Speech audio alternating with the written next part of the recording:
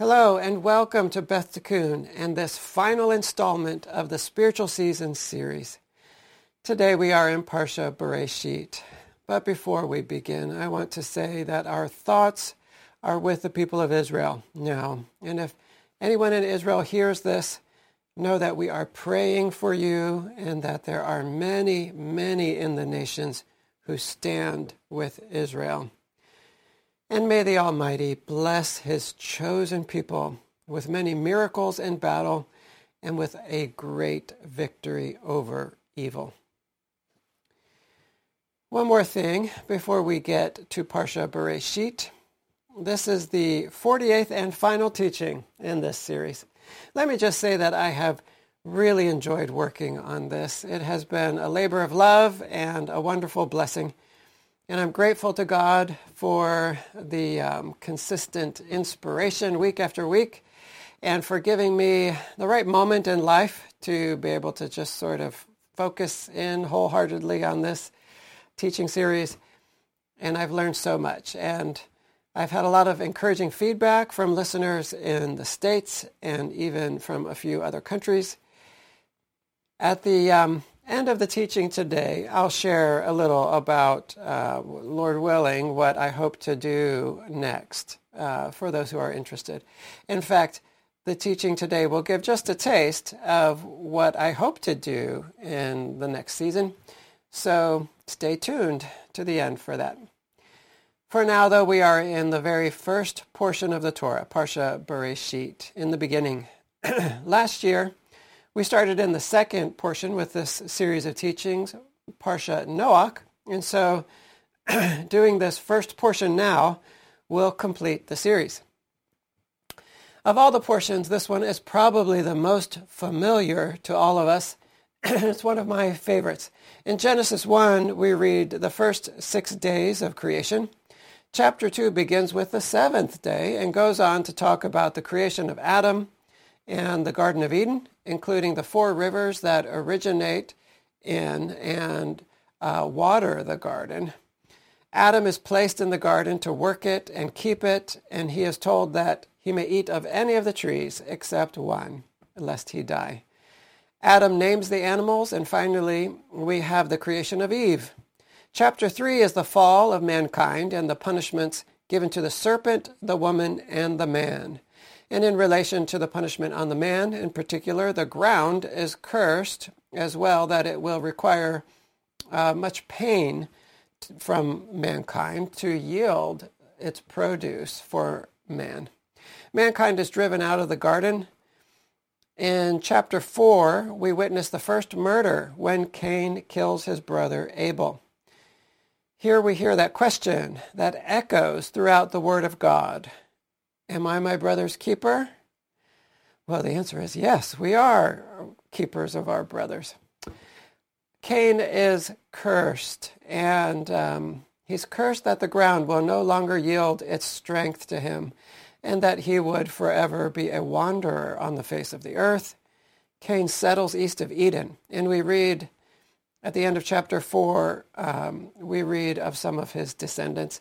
Chapter 5 takes up a different genealogy, though. It traces the line of descent from Adam through his son Seth down to Noah, 10 generations in all. In the very last verses of the portion, we witness the descent of mankind into the great darkness that leads to the flood and the cleansing of the earth. The final verse of Bereshit reads, "But Noah found favor in the eyes of the Lord."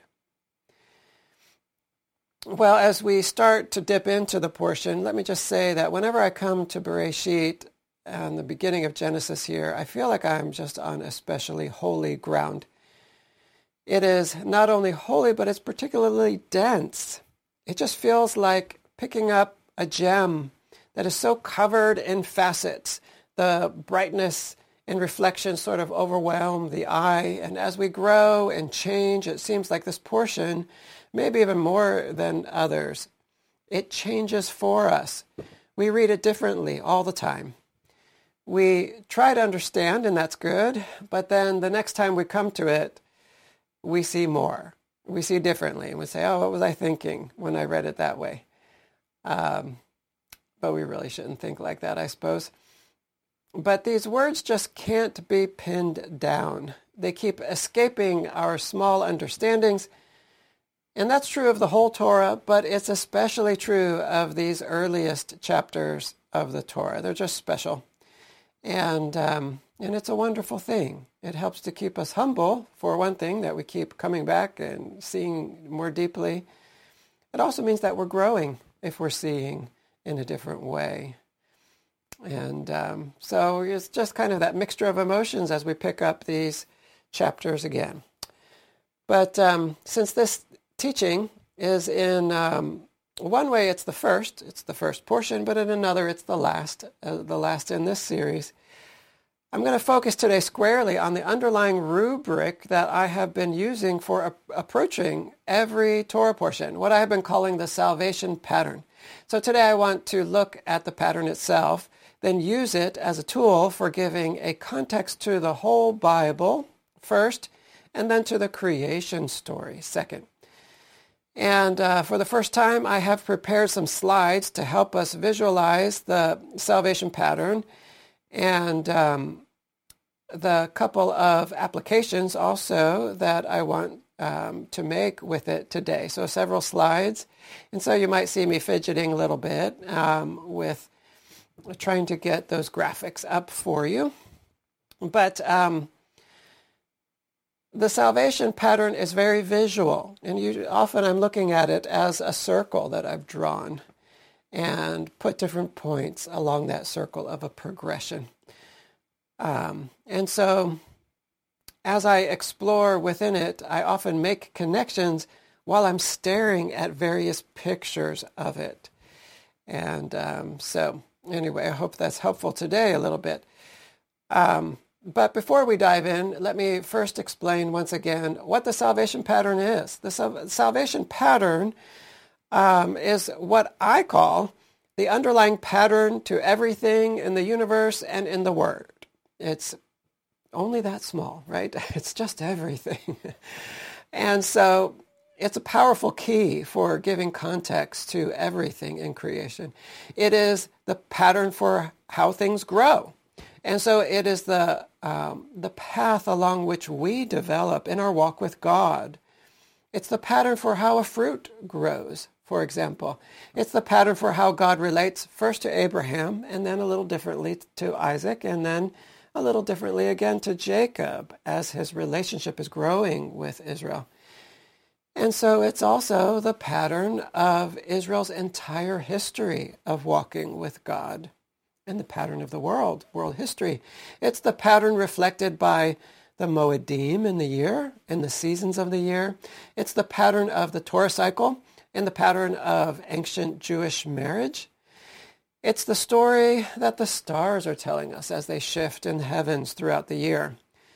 It is the layout of the tabernacle as we walk through it.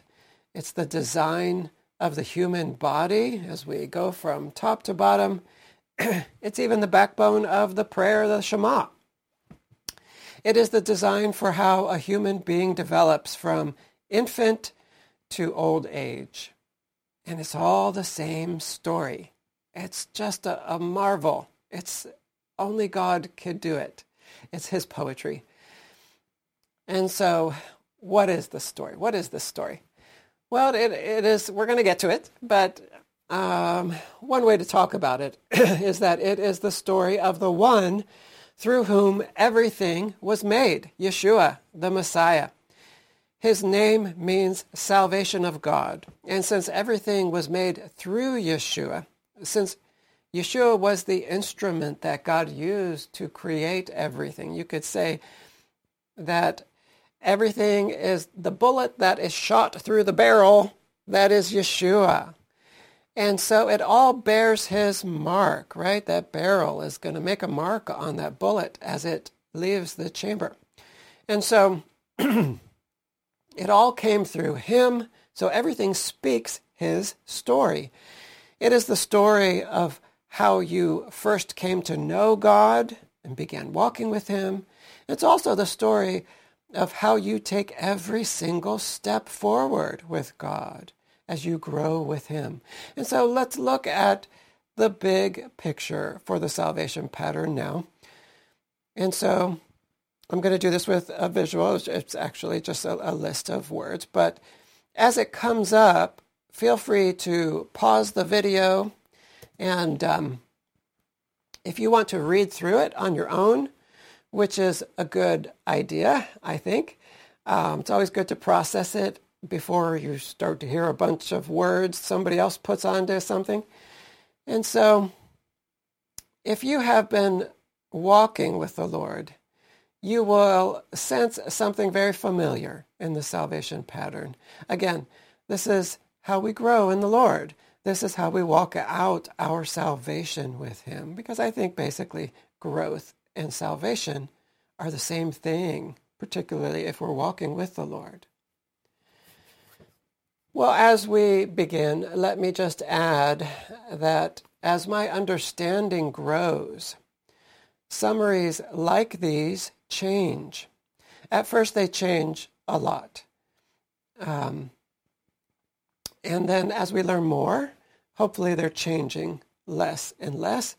But they are always still changing, this kind of summary of this salvation pattern. It is a developing understanding. But let me add this.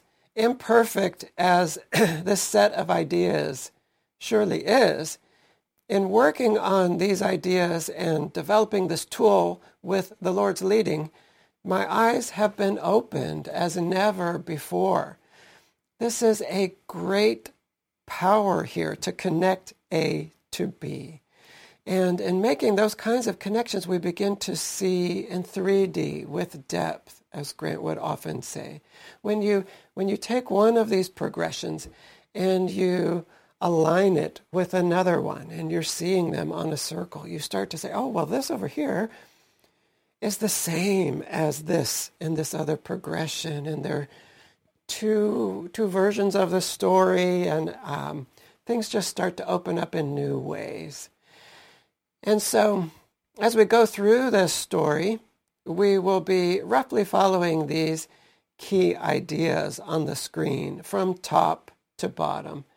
And whether we're just coming to God for the first time or we've been walking with him for decades, God's pattern of salvation begins with darkness. And so we have darkness at the top here.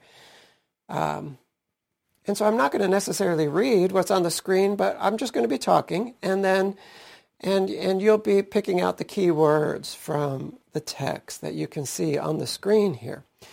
And so it begins with darkness, and that is what we find at the very beginning in our Parsha here, Bereshit. It says, in the beginning, God created the heavens and the earth. The earth was without form and void, and darkness was over the face of the deep. And the Spirit of God was hovering over the face of the waters. So God has chosen for his good purposes that we take our first breaths in darkness. Egypt, which we could talk about this dark context as Egypt or ancient Egypt, is what we know when we begin life. This place of constraints, double straits, this place of slavery. And so we could call it slavery. We will spend a lifetime coming out of the darkness of, and what is this darkness? And so I think it's especially a few things. One, it is sort of the smothering of our ego, which is our self-awareness that I'm separate from everything else. But there's so much that comes with the ego, and we try to structure a certain image for the world, and we protect that, and so much of our energy goes into that. So that's one thing that the darkness is, I think. And it's keeping us in a box. But another aspect to the darkness is an inclination to live for the flesh, pleasures of the flesh. I think another one is just this world system that we find us in. All of these things are just boxing us in. And so we soon realize that we are not okay in this place, in this darkness, that we are trapped. We're trapped by ego and flesh and the world system, or this domination of the flesh. And that very awakening to the walls that are hemming us in is a response to something like a beam of light that God has sent in to penetrate our darkness. It's him who's reaching down to us first. We're in this dark place. We hardly even know we're there. It's all we know.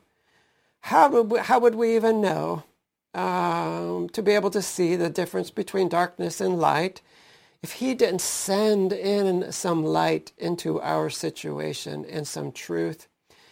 And so by that light, we see enough to realize I'm a slave. I'm a slave to my body. I'm a slave to my emotions. I'm a slave to my thoughts that I just can't seem to get out of certain pathways.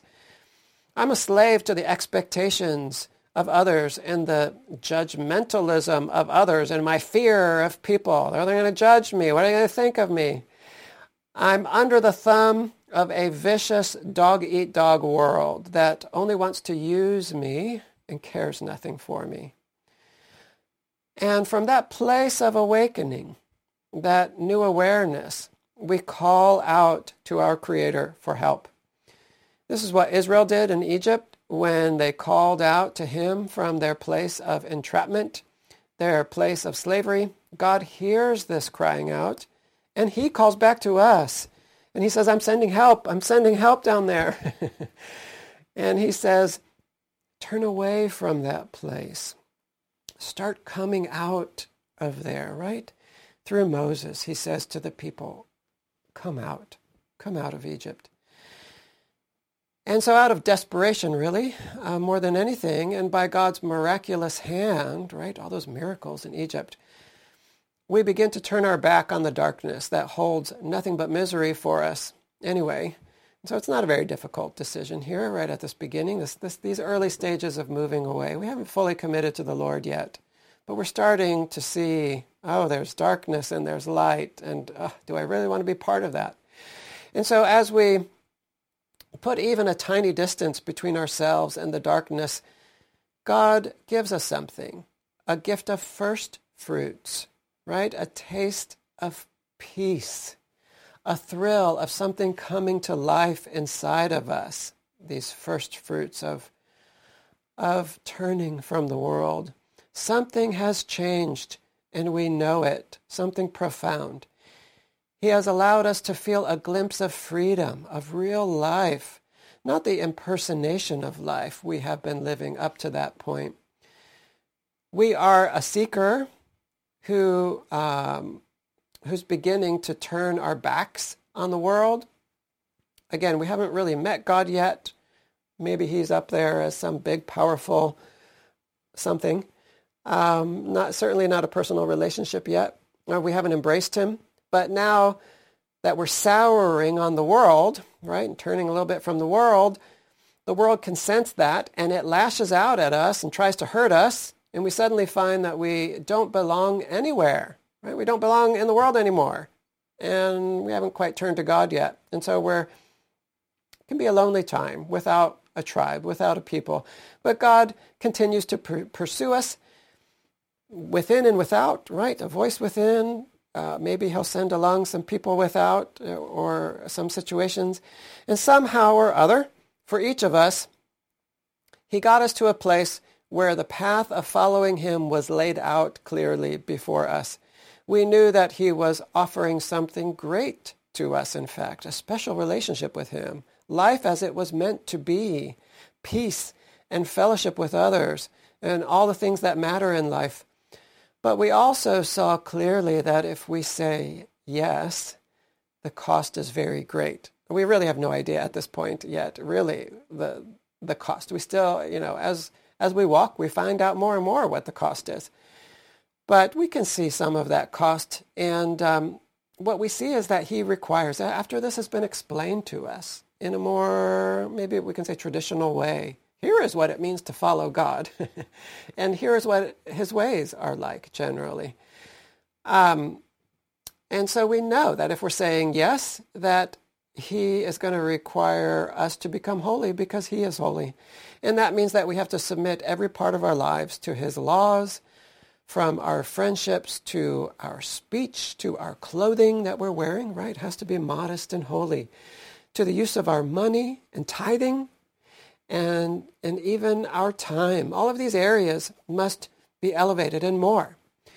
They must be elevated to holiness. And it's a big ask because we get a lot of enjoyment from indulging the flesh, at least until all of that catches up to us. We might even think that we literally cannot survive in a scenario where we have to tell the truth, in a world where we can't cheat occasionally, in a lifestyle where we have to weigh heavily the needs of others constantly, right? I have to be thinking about you in this decision and you and how this affects this person. It looks like weakness to us. We still have the thinking of the world that's controlling us. And we know that the weak simply get eaten. They get eaten up and spit out. The weak fade away to nothing. And this is kind of how we're thinking in the moment. And nobody misses them when they're gone.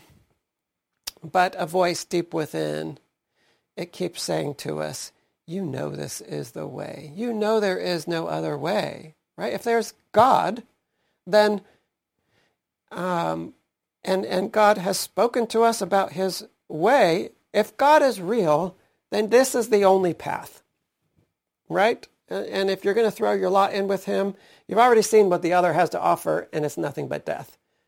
You might as well go this way, right? And so just do it. And so we say yes. We take the plunge, and the angels rejoice with us in heaven. And so we have the beginning of covenant with God, the beginning of covenant with God. And that's when the great battle begins. We start making changes, and the flesh rises up, and pride rises up, and others in the world rise up, and we find ourselves stumbling and sliding and starting again and slipping. And we know that we're often a hypocrite, and we purpose to do better, and maybe we make some progress. But eventually, we just have to look at ourselves and say, boy, I am just so weak. Why am I so weak? Isn't he promising me victory here? What is going on? And so I think we're all pretty familiar with the process up to this point. It's from here onward that we generally, I think, have less clarity when we're thinking about the salvation process and living the victorious life.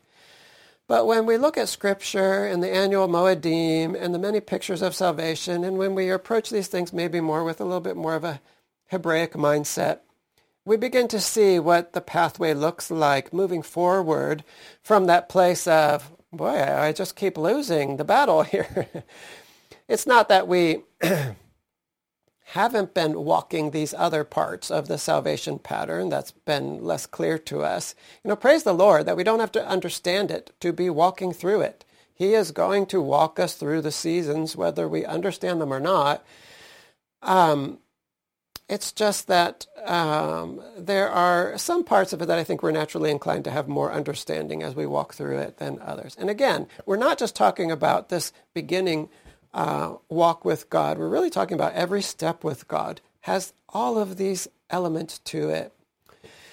And so, if we're really paying attention, and in the year, of course, we've been saying through this teaching series, has these elements, this progression to it. And so what the salvation pattern says here at this point of humbling, when we're seeing ourselves in a new way, and we're saying, boy, I'm just pretty weak here.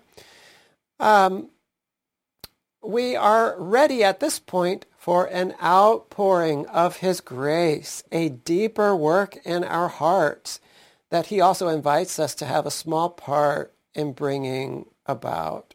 This is a point in the pattern where we step up and have a little bit more to do with it. But this is about his grace. So, okay, you see it. I wanted you to see it. You're admitting to it. And so now you're ready. You're ready for me to help you here. And so what do we see in the patterns? What do we see in the calendar? It's we throw ourselves into repentance. We say that we see. We say that we see our lack of strength, our lack of heart, especially. I'm not feeling it, God. Why aren't I feeling it? We ask for forgiveness. We speak out our sin specifically and our remorse we express to God. And we also make what changes we can and to show him that we're serious about wanting to change. And then we just kind of reach up and we say, God, I know I'm weak and I know my life is not as holy as it needs to be, but I want you to be my king anyway. There is no other way for me. And help me to do better. And he answers. He answers through his Son, who acts as our high priest in the connecting role of the high priest, connecting above to below and below to above.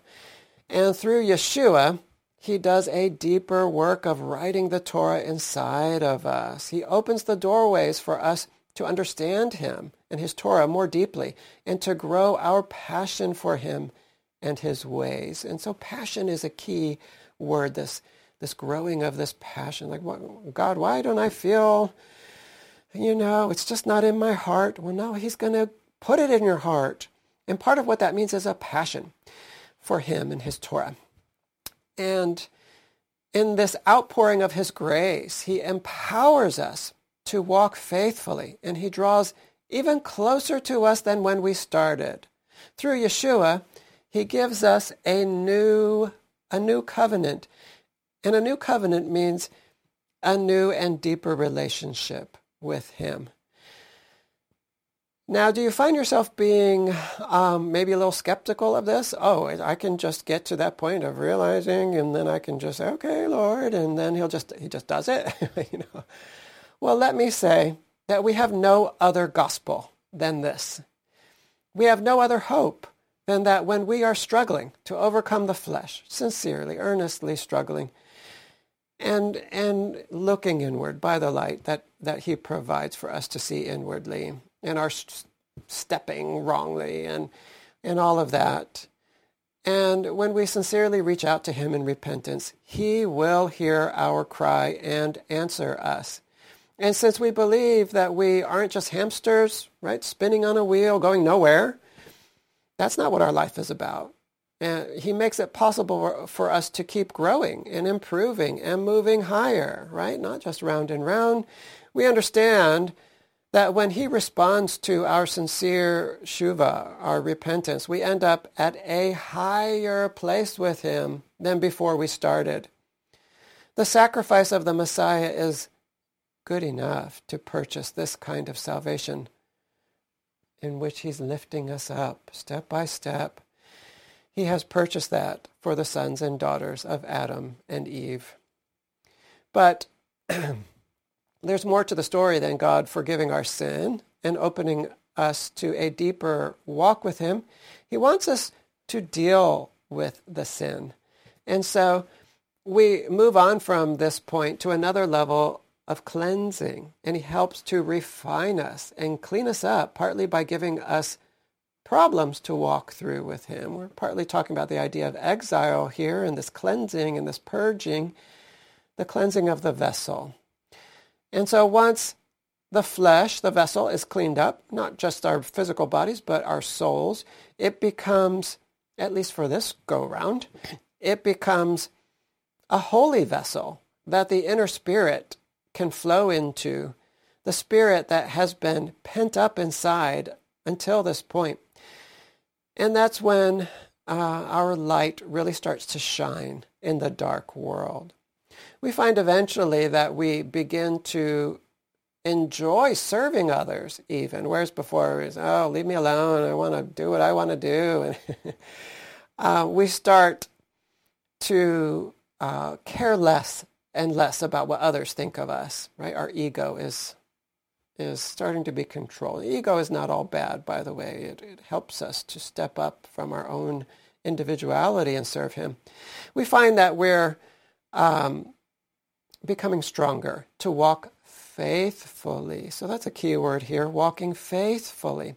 And we begin to know who we are made to be, what our special role is in the body, right? So that's maybe a good expression of our individuality and our ego. We begin to understand how to focus on our strengths and stop running around so much after this or that project, which might be good and useful, but which isn't quite what we're made to fit. And God begins to use us to not only take care of the body, the larger body, to take care of it through our service, but to grow the body, right, in an evangelical way. And our relationship with God, we find, is deepening and deepening. And our delight is in serving him, and he delights in providing for us and in serving us. And so we end up at this place of echad. And then he says, well, I love you so much that I want to open another dark room for you to deal with. And the adventure begins again. And so number 9 here connects back to the top to number 1. It's a circle. It's a cycle. And it's an adventure, right? It's an adventure. Well, that was a lot. Salvation is not a simple process. There are many seasons in the year and many harvests in the year, and God is endlessly creative with us. And so he's not pinned down to this one pattern. But I'm sure you realize that this wild-seeming ride, this salvation walk, this journey that we are on cycle after cycle, it's the only life. It's the only real life. It's the only way to live, and praise him. We are always safe, we know, in his hands at every point in the process, no matter what Amalek tries to tell us along the way. When Amalek crops up, we show him no mercy. When the thought comes, is God with us or not? We don't reason with it, because this is not an easy cycle to go through, and there are some hard knocks along the way. We need them. But we're prone to doubt in those moments, and so we don't reason with Amalek when doubt crops up. We come to expect what we know of salvation. We don't yell at Amalek. We don't coddle Amalek, certainly even for 1 second. We just destroy it. We destroy him with a single breath, the word no. And we move on, and we're strengthened in our walk by studying daily in the Word. And we learn more and more how to be strengthened in prayer and in the body, right? We listen to each other's testimonies, and we say, wow, yes, that's how I want to walk. And I'm so glad you're walking that way too. And more that deep peace and that deep joy and deep love grows within us until there's not really much room inside of us for anything else. And so, well, that was all a bit longer than I've taken before to explain that progression. But that's the big picture. And I suppose if there's a time to get into the explanation a bit more, it's here. This is a good time at the beginning of the Torah cycle. Well, let me quickly point out a few layers here in this graphic here that maybe might not pop out without a little bit of explanation here. So notice that 1 through 7 are colorful, and 8 to 9 they're more gray. So this is indicating 2 journeys in the year, or 2 journeys in the salvation pattern, we can say. The first journey is 1 through 7, and the second journey here, in this presentation of it here, is 7, 8, 9, and then 1 again. 7, 8, 9, and 1. And so that's the second journey. The first journey is what we have been calling the journey in the light, with all these colors here. And the second is the journey in the darkness. The journey in the light entails God being the prime mover. God is the prime mover, right? The arousal from above is what it's called Hebraically. And he sends the light. at that time. And the journey in the darkness involves us being more active to embody the light and to return the light, to become the light and reflect it. And so notice too that there are several groupings of numbers here, which are really, maybe we can call them in the Moedim progression. This salvation pattern, it is so connected to the Moedim that I've grouped them here in according to groupings of the Moedim. And so 1, 2, and 3 are the Passover group, Pesach, matzah, or unleavened bread, and then first fruits, Pesach, matzah, and first fruits. And so the first gap that you can see here in this kind of yellow-green color is the Omer period. Number 4 then, moving forward, is Shavuot. And then the second gap includes the 3 weeks. It's kind of that blue-green color. And that includes the 3 weeks of mourning. This is when God maybe turns his face away, we can say. And so that period of the 3 weeks ends in the 9th of Av, when the temples are destroyed. And then 5, 6, and 7 are the fall Moedim, Rosh Hashanah, Yom Kippur, and Sukkot. And 8 and 9 are Hanukkah and Purim. And so that's just to say that the energies for growth at these different stages of the salvation pattern are reflected by the energies of these various annual Moedim, which are really critical for helping us to know how God is helping us to grow at different points each year, right? So this whole pattern is very much tied to the Moedim and the themes of the various Moedim, which are so clear for us that they just provide a lot of information for us. And so once we have a base pattern to work with, we can start applying it here and there and everywhere. And so we've been doing this on a small scale in most of the Torah portions. Each time we line up a progression next to the salvation pattern, we end up learning more. And it helps us to tweak our understanding of the overall pattern. And since we're here at the beginning of the Bible, I thought we could do an example today showing how the whole Bible is arranged according to the salvation pattern. And so this is just a reading, what you could call a drash, this sort of more Hebraic way of exegesis and explanation and exploring within the Bible. But what Bible study isn't drash, right? So take it all with a grain of salt, of course, always.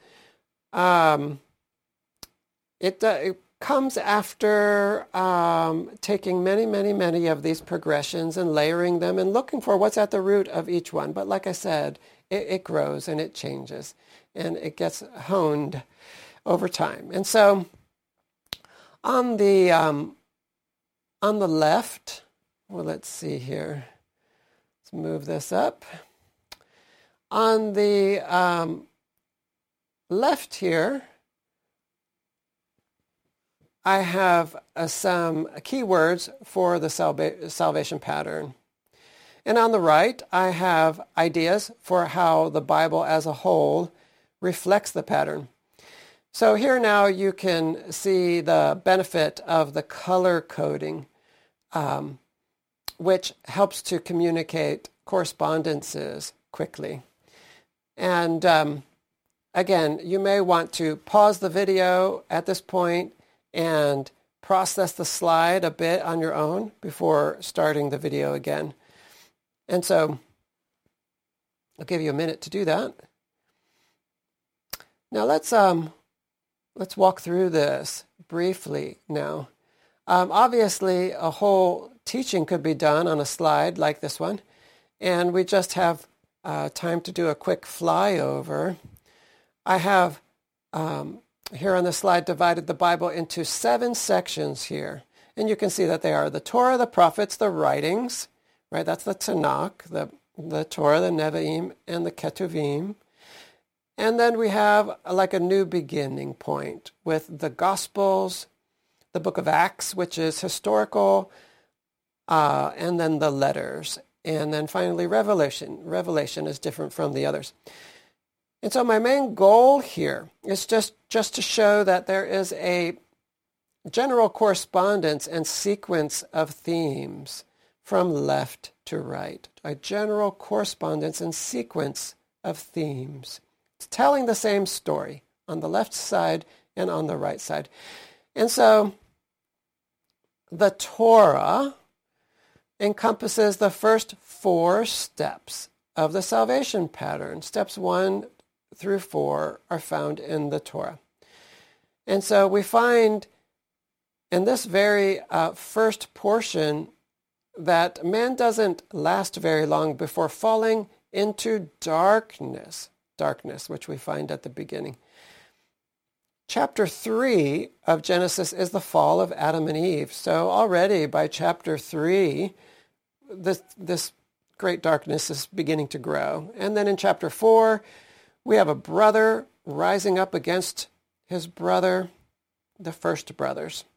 And in chapter 5, we have 10 generations that fall so low that God destroys humanity with the flood. In other words, though we know that there is a light even before the darkness, right? We're starting here in darkness. And our salvation pattern is starting in darkness. And we're finding this darkness very quickly in Genesis, right here at the beginning of the Bible. We know, though, that really there's a light before that, and that's Genesis 1 and 2.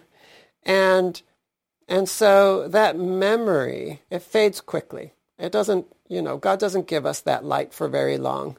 But it makes an impression on us. It makes an impression within us. And what happens is that when we encounter truth later, we've already learned it. We've already seen it. And so something deep within us recognizes it. But my point here for the moment is that the darkness begins right off the bat. It's really what we experience when we come into consciousness in this world. But even that darkness doesn't stay blindingly dark for long. We soon see in the biblical text the calling out of Abraham, and he's obedient. And then the calling out of Israel, and they are obedient. And then we have the early victories over Egypt and Amalek that are like first fruits. And finally, we have the giving of the Torah, which is the 4th step of the pattern, the step that aligns with Shavuot. And so moving forward here in seeing the salvation pattern in the Bible, we come to the prophets. And these are really amplifying for us this stumbling period, which comes next after the giving of the Torah and the accepting of this covenant. And we come to the stumbling period in which God turns his face away. And what could better describe the prophets than this moment of God turning his face away? We come next to the writings, and we could liken them to the month of Elul, the beginning of return, a period associated with matchmaking, right? Remember the Tu B'Av, this matchmaking day, and also the romance of I am to my beloved and my beloved is to me, right? Ani ladodi v'dodi li is an acronym for Elul, the 6th month. And so I go back and forth here between the calendar and the pattern and the Moedim as I'm trying to kind of talk about these root pieces. But among the writings are Psalms and Proverbs, also the Song of Songs, which is where Ani V'dodi comes from. That verse, we have the books here of Ruth and Esther. We also have Lamentations and Ecclesiastes. We have Ezra and Nehemiah and the Chronicles books, among a few others. Daniel, Job. Some of these are filled with the wisdom of having learned some tough lessons in life, right? Think of Job. Think of Ecclesiastes and meaningless, right? They give us the sense in Proverbs, they give us the sense of someone who has experienced some things and been burned and has come to the other side and said, here's what I've learned, right? Here's what I've seen. And others of these books are filled with romance, right? Think Ruth, and think the Song of Songs, and Esther, I think, has a good bit of romance in it. And now think, too, of literally the beginning of Israel returning to the land, returning to this kind of relationship with God that's possible only in the land, this higher level. And so where do we see that? Well, we can see that partly through the books of Ezra and Nehemiah, where Israel literally begins returning to the land. And also we find that in the final verses of Chronicles, which is the end of the Jewish ordering of the Tanakh. And so moving on then in the Bible, we have a kind of second beginning with the Gospels, right? Remember, we're talking about 2 journeys in the salvation pattern, 2 journeys in the year. We're having a second beginning here with the Gospels. And so what we begin to see there right off the bat is Israel actually embracing repentance through John the Baptist. I mean, it's one thing for the prophets to say, repent, repent, repent. It's another thing to actually see Israel repenting in this story of John the Baptist that begins each of the Gospels or some of the Gospels. And so most of the Gospels are focused on Yeshua's actual words, his teachings, and these words form the beginning of a deeper connection between God and mankind. Remember, this point of beginning the second journey is this point of marriage, we could call it, of Echad, the beginning of Echad. And so that's what the Gospels are showing us, that point. And that in itself is a process. And that deeper connection won't reach its fullness until after Yeshua's crucifixion and resurrection and his ascension. And these are the latter steps in the Gospels. Some of them, it's a lot about Yeshua's trials and his crucifixion. And so those are just taking the relationship to a new level. And there's forgiveness that's being affected there after the stumbling period. And there's a new and intimate relationship that is happening through Yeshua's great act of giving of himself. That goes beyond even the connection that we're experiencing with God through Yeshua's words. And we can sense this greater intimacy when we're looking, for example, in the book of Acts, and the young body of believers is suddenly filled with a passion for God that they didn't have. And this passion is connected once again to the new covenant. It's connected to the Torah on the heart. And this opening up of the Tanakh to be able to see Yeshua in the Torah, the writing of the Torah on the heart.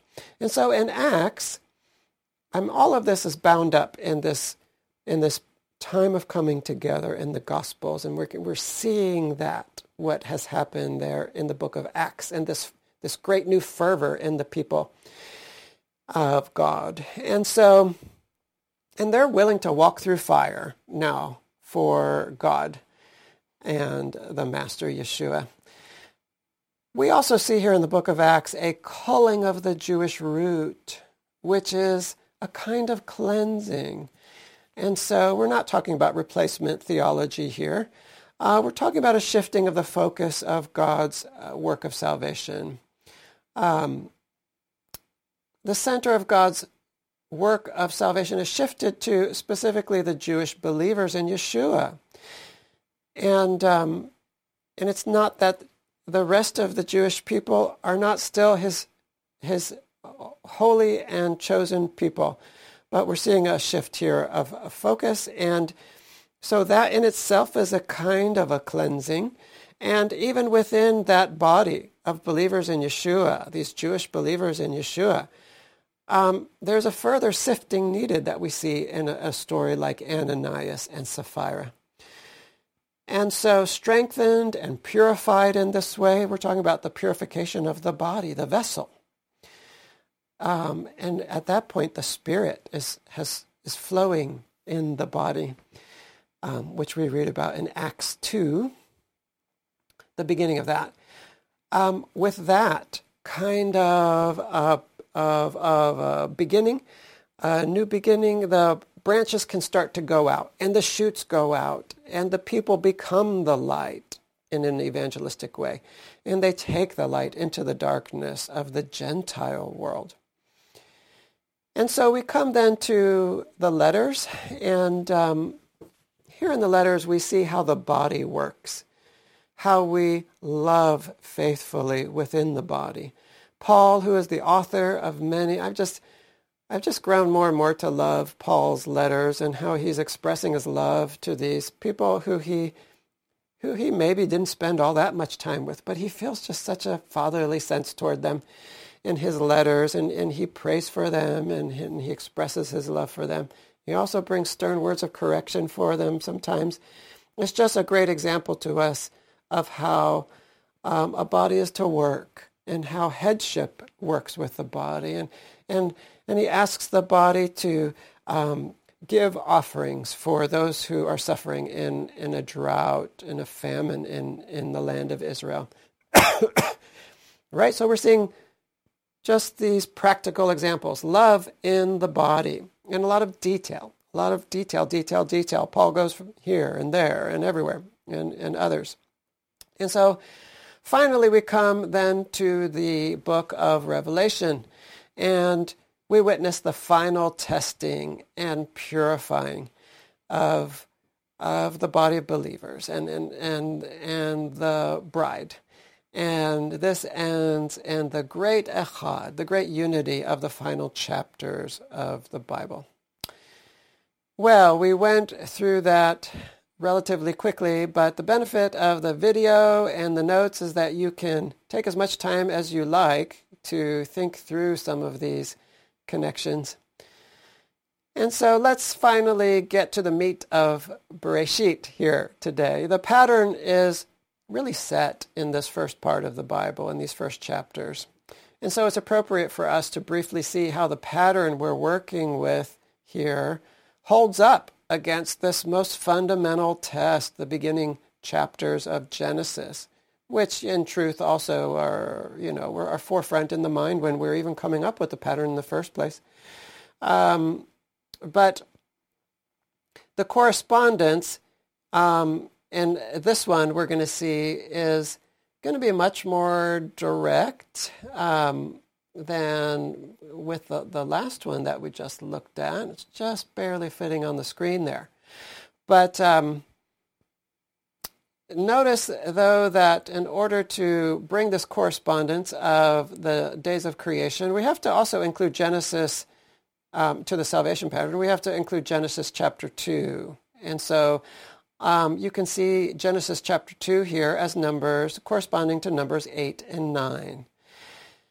And so if we want to include, again, the journey in the dark, we have to keep going beyond the seventh day of creation. Chapter 2 provides the complementary journey to Genesis 1, right? That journey in the darkness. And so I think it's just amazing, some of the correspondences we're going to see here that we can already match up to, this whole year of learning that we've done and what we've just done previously in this teaching.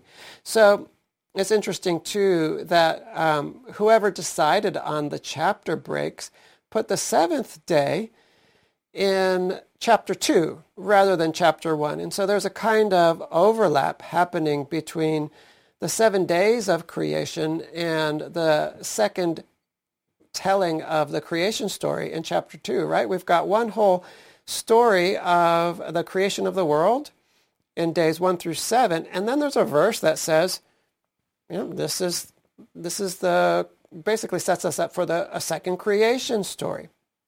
2 creation stories in chapters 1 and 2. And so, strangely though, day 7 is not included in chapter 1, it's included in chapter 2. And so, obviously, the chapter breaks are not written into the Torah. This is something that man has added, but I think there's some level of inspiration there as well. And for us, we can see, in any event, whoever broke it into chapters felt that there was such a difference between the seventh day and the first six that it needed to be separated in this way. But what we can see here, if you think back to previous teachings, is another example of how the end is wedged in the beginning. The beginning and the ending are overlapping. And so the first journey is about coming out of darkness. And there's this twilight period in between, this time of overlap where the end is wedged in the beginning. But speaking of this journey out of darkness, remember we've been talking about the darkness at the beginning of the Torah, the darkness at the beginning of the salvation pattern here.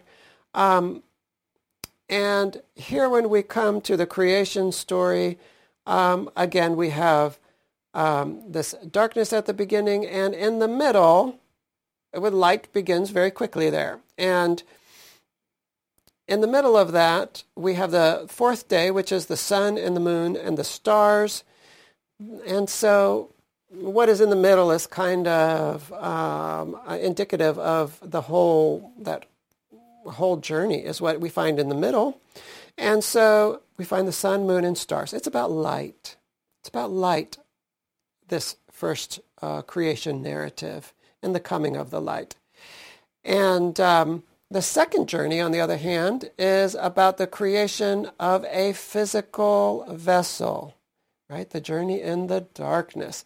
And where do we see that? Well, chapter 2, after the seventh day, begins with the garden.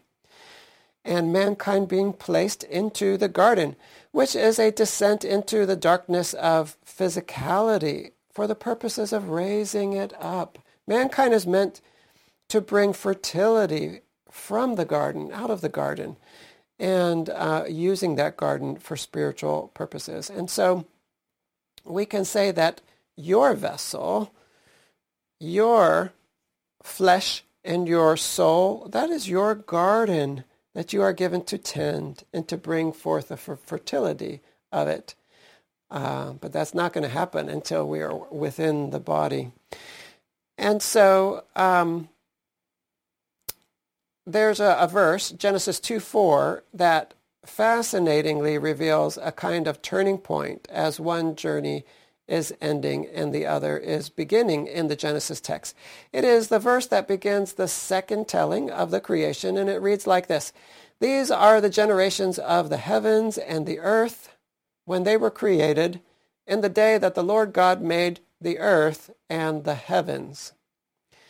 And so what's curious about this verse is the mirror image the words make with the phrase heavens and the earth used at the beginning and earth and heavens used at the end. The second journey is, and so why does the verse want to flip them there and say the heavens and the earth, and then at the end of the verse it says the earth and the heavens? Well, we're seeing a mirror image, partly reflecting the fact that a mirror image journey is beginning.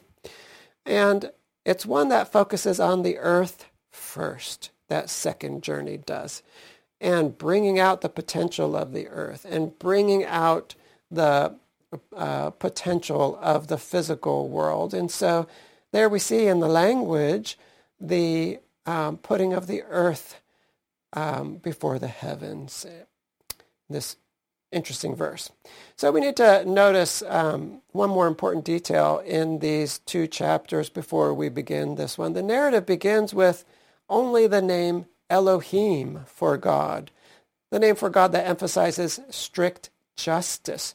But as the transition happens between the first journey and the second journey, here in chapter 2, right here with this verse that we were just talking about, the text starts to use a combination name for God, Yod He Vav He Elohim, right? The Tetragrammaton, the four-letter unpronounceable name of God combined with Elohim, right? Hashem, the name Elohim.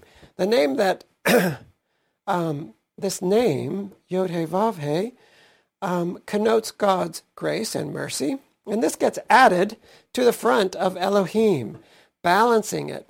It's not that Elohim is dropped. It continues on in the text, but we end up with, starting at the beginning of the second journey, with an echad, even expressed in the name of God himself, a union in which God's attribute of justice is softened and balanced by his attribute of mercy. And so again, this speaks to union that happens as the second journey begins, and to God's outpouring of mercy through Yeshua, right? This name, Yod-Heh-Vav-Heh. This outpouring of mercy through Yeshua and the new covenant that we particularly associate with the beginning of this second journey and the ending of the first. Well, getting to the text now, the first creation story starts with darkness and then the shining of a light. The light is made distinct from the darkness. And so this is about awareness, waking up to what is actually darkness and suffocating, and what is actually light and truth and freedom, right? This language of separating the light from the darkness. It's talking about this point of being able to wake up to the darkness around us. And so it's one thing to awaken, but it's another to actually start moving. And day 2 is the beginning of movement. We see here the separation of the waters above and the waters below. And so this amounts to the withdrawal of the spiritual waters from the physical waters, like the leaven is removed from the matzah. Right? The spiritual waters are removed from the physical waters, the waters above and the waters below. And so withdrawing the spirit from the matter is a kind of death. And so day 2 creates an imbalance. And this imbalance is actually what we need so that we can have a part to play later in bringing balance again to the creation.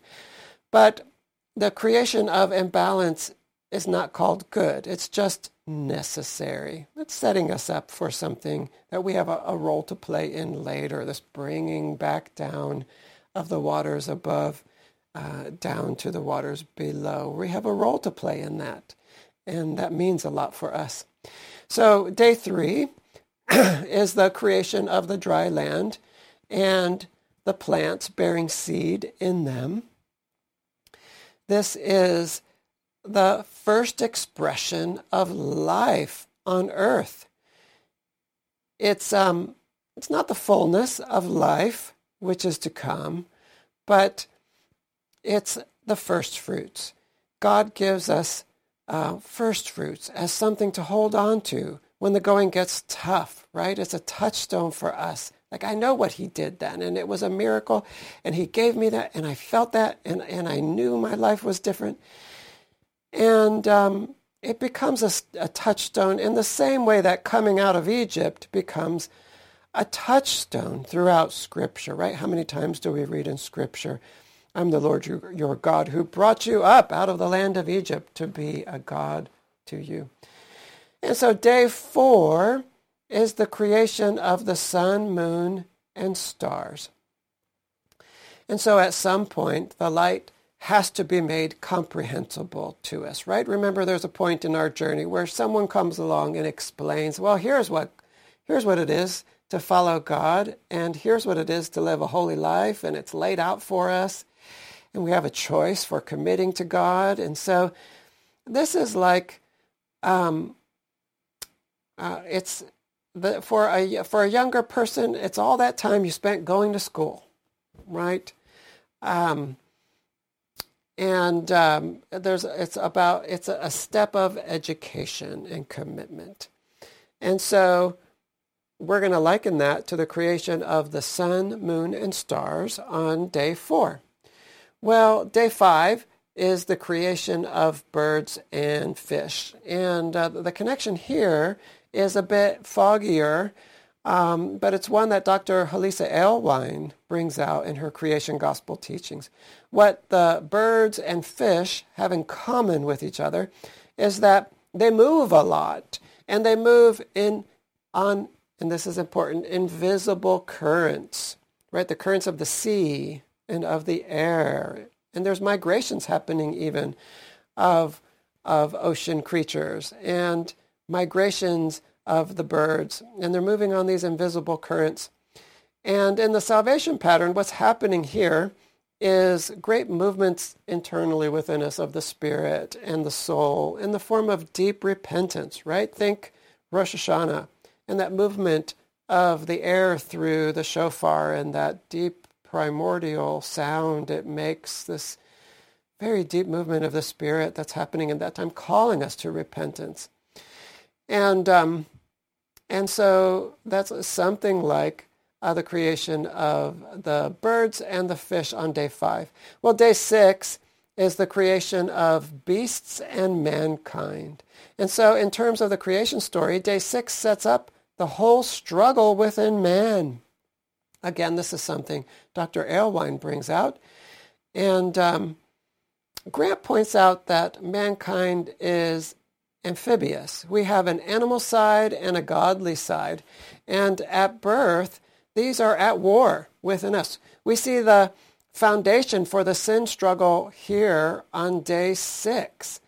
And the correspondence that we see in the salvation pattern is the healing of this rift, the healing of this battle, the connecting together of the spirit and the physical through Yeshua acting as high priest and the forgiveness of sins as he presents his own blood in the heavenly holy of holies. And so this is Yom Kippur, right, if we're tracking these things through the Moedim. Well, day 7 is the creation of Shabbat, which corresponds to the completion of the reunification with God at a higher level and the rest and intimacy that comes with this completion, right? There is this, after the stumbling, there's this whole process of being reconnected to God at a higher level, and that's like the Shabbat on day 7 of creation. Well, moving forward further into chapter 2 of Genesis, we want to keep going to this second journey. We have the story of the Garden of Eden and a bunch of detail about the 4 rivers that water it. The garden is symbolic of the ideal physical vessel, which is holy and flows with the Spirit, which Dr. Aylwine points out is the symbolism here of these rivers. They represent the flow of the Holy Spirit. And in a sense, our bodies and our souls, again, are that garden that we're given to tend and to cultivate for fruitfulness. And so we have here, as we continue on in Genesis, a picture of this ideal vessel with the Spirit flowing through it. And over in the salvation pattern, we have a time of the cleansing of the vessel, because it's not just about forgiving sin, it's about cleaning sin out and cleaning out the vessel, and so that the Spirit can pour through it. And so picture here again in the Moedim, the cleansing of the temple and the oil in the menorah at Hanukkah, right? Hanukkah has these aspects to it of this oil, which we can think of as this flowing of the Spirit, and these rivers in Eden that we're seeing in the second chapter in Genesis. And also this, the cleansing of the temple and the cleansing of the country from the Greek control and the impurity that the Greeks brought. Hanukkah, which is what we come to in the winter. So in the second half of chapter 2, we have the story of the creation of Eve. How is this going to lead us to these latter stages of our salvation pattern? Well, this story of the creation of Eve brings us to our goal, again, of the whole pattern, which is echad. In fact, we find in the details here, it's more than just the big idea. It's also in the details, always, that that goal that we come to of echad, we arrive there only through self-sacrifice that leads to the formation of a transcendent body made of multiple parts. And so a side of Adam is taken, which is a picture of self-sacrifice, right? Adam giving up of himself. Here, take this side. And so that what is taken from him is used to form a suitable helpmate for him, who he can now serve and become bonded together with to form a super body, right? We have our own bodies, but when we're married, now we're forming a super body that is capable of much more than Adam was capable of alone. And again, it is only with this kind of echad that fertility can result. Well, I know I went rather quickly through these examples, but are you getting a glimpse of the power that God is revealing to us to add to our own light, to the light that that He's provided? In these darkening days, He's increasing the light for us. And I think what He's providing here is a small part of that. And so truly, there's a powerful tool here for examining Scripture and the world. And there's just no end to the applications of the salvation pattern. Even in preparing this teaching, I did a new study on the salvation pattern in the single word, Bereshit, right? Those Hebrew letters. And so that's a lovely study that we don't have time for today. But when you start to grasp the root here, even in the clumsy ways that we are doing here today, there's just no end to the connections that begin to open up for us. Well, before I close here today with a few words about future plans, I want to briefly directly connect Yeshua to the salvation pattern here today. And really, this is his story. He is at the root of the salvation pattern. And so we could talk about Yeshua and the salvation pattern in a number of ways, including the letters of his name, right? Those 4 letters that spell out Yeshua in Hebrew. We could also talk about Yeshua's connection to the pattern through the progression of the Gospels and what each of the 4 Gospels is bringing out differently about Yeshua.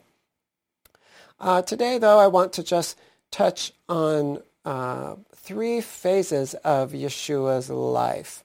So infancy, adolescence, and adulthood. And we'll just see how some of the general themes of the salvation pattern we can find in these 3 phases of Yeshua's life.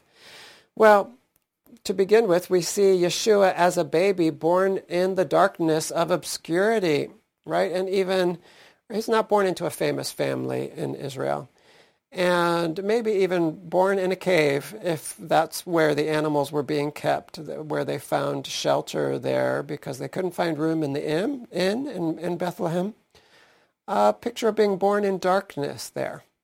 And even further, he is carried into Egypt because of Herod's evil decree at that time. And so he, like Israel, is carried forth out of the darkness of Egypt. So we have this darkness at the beginning of Yeshua's life and the beginning of the salvation pattern. So next we see Yeshua as a young man learning Torah at the feet of the teachers at the temple and doing a bit of teaching of his own too. And this is like the 4th step in the pattern, the Shavuot step of Torah learning and adolescence. And finally, in his adult service, we're just going to see all kinds of themes come through there of the latter themes of the salvation pattern. And so, for one thing, he also leads the people to repentance. It's not just John the Baptist. It's also, which we could see as the month of Elul and the beginning of repentance, Yeshua also is saying to the people, you need to repent, and the kingdom of heaven is here. And so he also connects the people's hearts to God and to God's heart through his teachings that penetrate to the heart of the Torah, right? It is through the heart of the Torah that he is able to pull the hearts of the people to God's heart. And so that's through his teachings. In his death and resurrection, he effects the forgiveness of sins. In his ascension, he sends the gift of the Spirit that cleanses and flows through us, right? Like these rivers in Eden. And so he is also our ultimate example of how we become a living sacrifice, right? Adam donates a side of his body. It is upon the foundation of Yeshua and no other foundation that the body of believers is built, right? This building of a building, this building of a temple, this building of a tabernacle, this building of a body that we see at the end, the New Jerusalem. It's all built on him. He is the foundation of that building. And so it is through him and him alone that we are joined to God, becoming echad with both God and each other. And we praise him today. Well, that's a good way to end this series of teachings. Let me just say a few words now about what I plan to tackle next. So before this year of teaching started, I had been working on developing a salvation pattern course. And at that time, I had been preparing a number of PowerPoints and notes, and I had largely mapped out a course. And that happened because I was at first writing about all of this. But as I learned more, I kept going back and rewriting and endlessly rewriting. And I just said, let me just make some PowerPoints, and I can change those quickly as I learn more. And then that just grew, as a teacher, I would use PowerPoints in my teaching. And so I began to plan a course with the Lord's leading.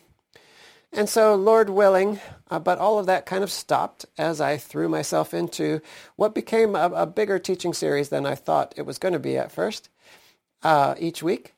But Lord willing here, after a short break to catch up on a few things, I'll be finishing the planning for that group of teachings, that course, a salvation pattern course. And then begin recording, hopefully 1 or 2 a month, maybe. And so these teachings will make use of many visuals, not just words on a screen, but also pictures, and to help with the presentation of the ideas. And the beginning of the course will start with a systematic presentation of the pattern of salvation, starting even with the more basic pattern of oneness, separation, and reunification, which is the 3-step pattern at the root. And going on then into the salvation pattern itself, and then one by one through many of the most central progressions in Scripture, and some important progressions in the natural world as well, like the seasons and the harvests in Israel. And what we want to do there is lay out the salvation pattern and then see it and uncover how it's been hidden, how God has hidden it, and all of these different important aspects of our world and in the Word. And I just have a lot of joy in this kind of study. And as it's planned now, each teaching would have review points at the beginning. This is the teacher again in me, review points and then discussion points, and then that's all activating your own schema. And then new material. And so it's in a way it's designed to be used with small groups or individuals, but it could be used for discussion among small groups and learning. And so as for where and when They will be posted. Just stay tuned. They will either appear on Beth Tikkun's various platforms, the Beth Tikkun YouTube page and Vimeo and the Beth Tikkun website, or we'll just go ahead and create a separate venue specially for them. Well, I'm excited to turn my attentions back to that project, which I let go of as I began to go deeper into this series of teachings, Spiritual Seasons. But God wants us to grow, and He has provided a pathway for growth in Him, and that pathway is none other than His Son, Yeshua. And as we study that pathway, we reveal Yeshua at the very foundation of the universe. Well, that's all for today and for this series. Again, I want to thank all of you who have been watching and listening. It really means a lot to me. And to God be the glory. And may we be a people who walk with understanding along the path of salvation He has established for us. And in doing that, may we rise up to be the people He has made us to be. Shalom.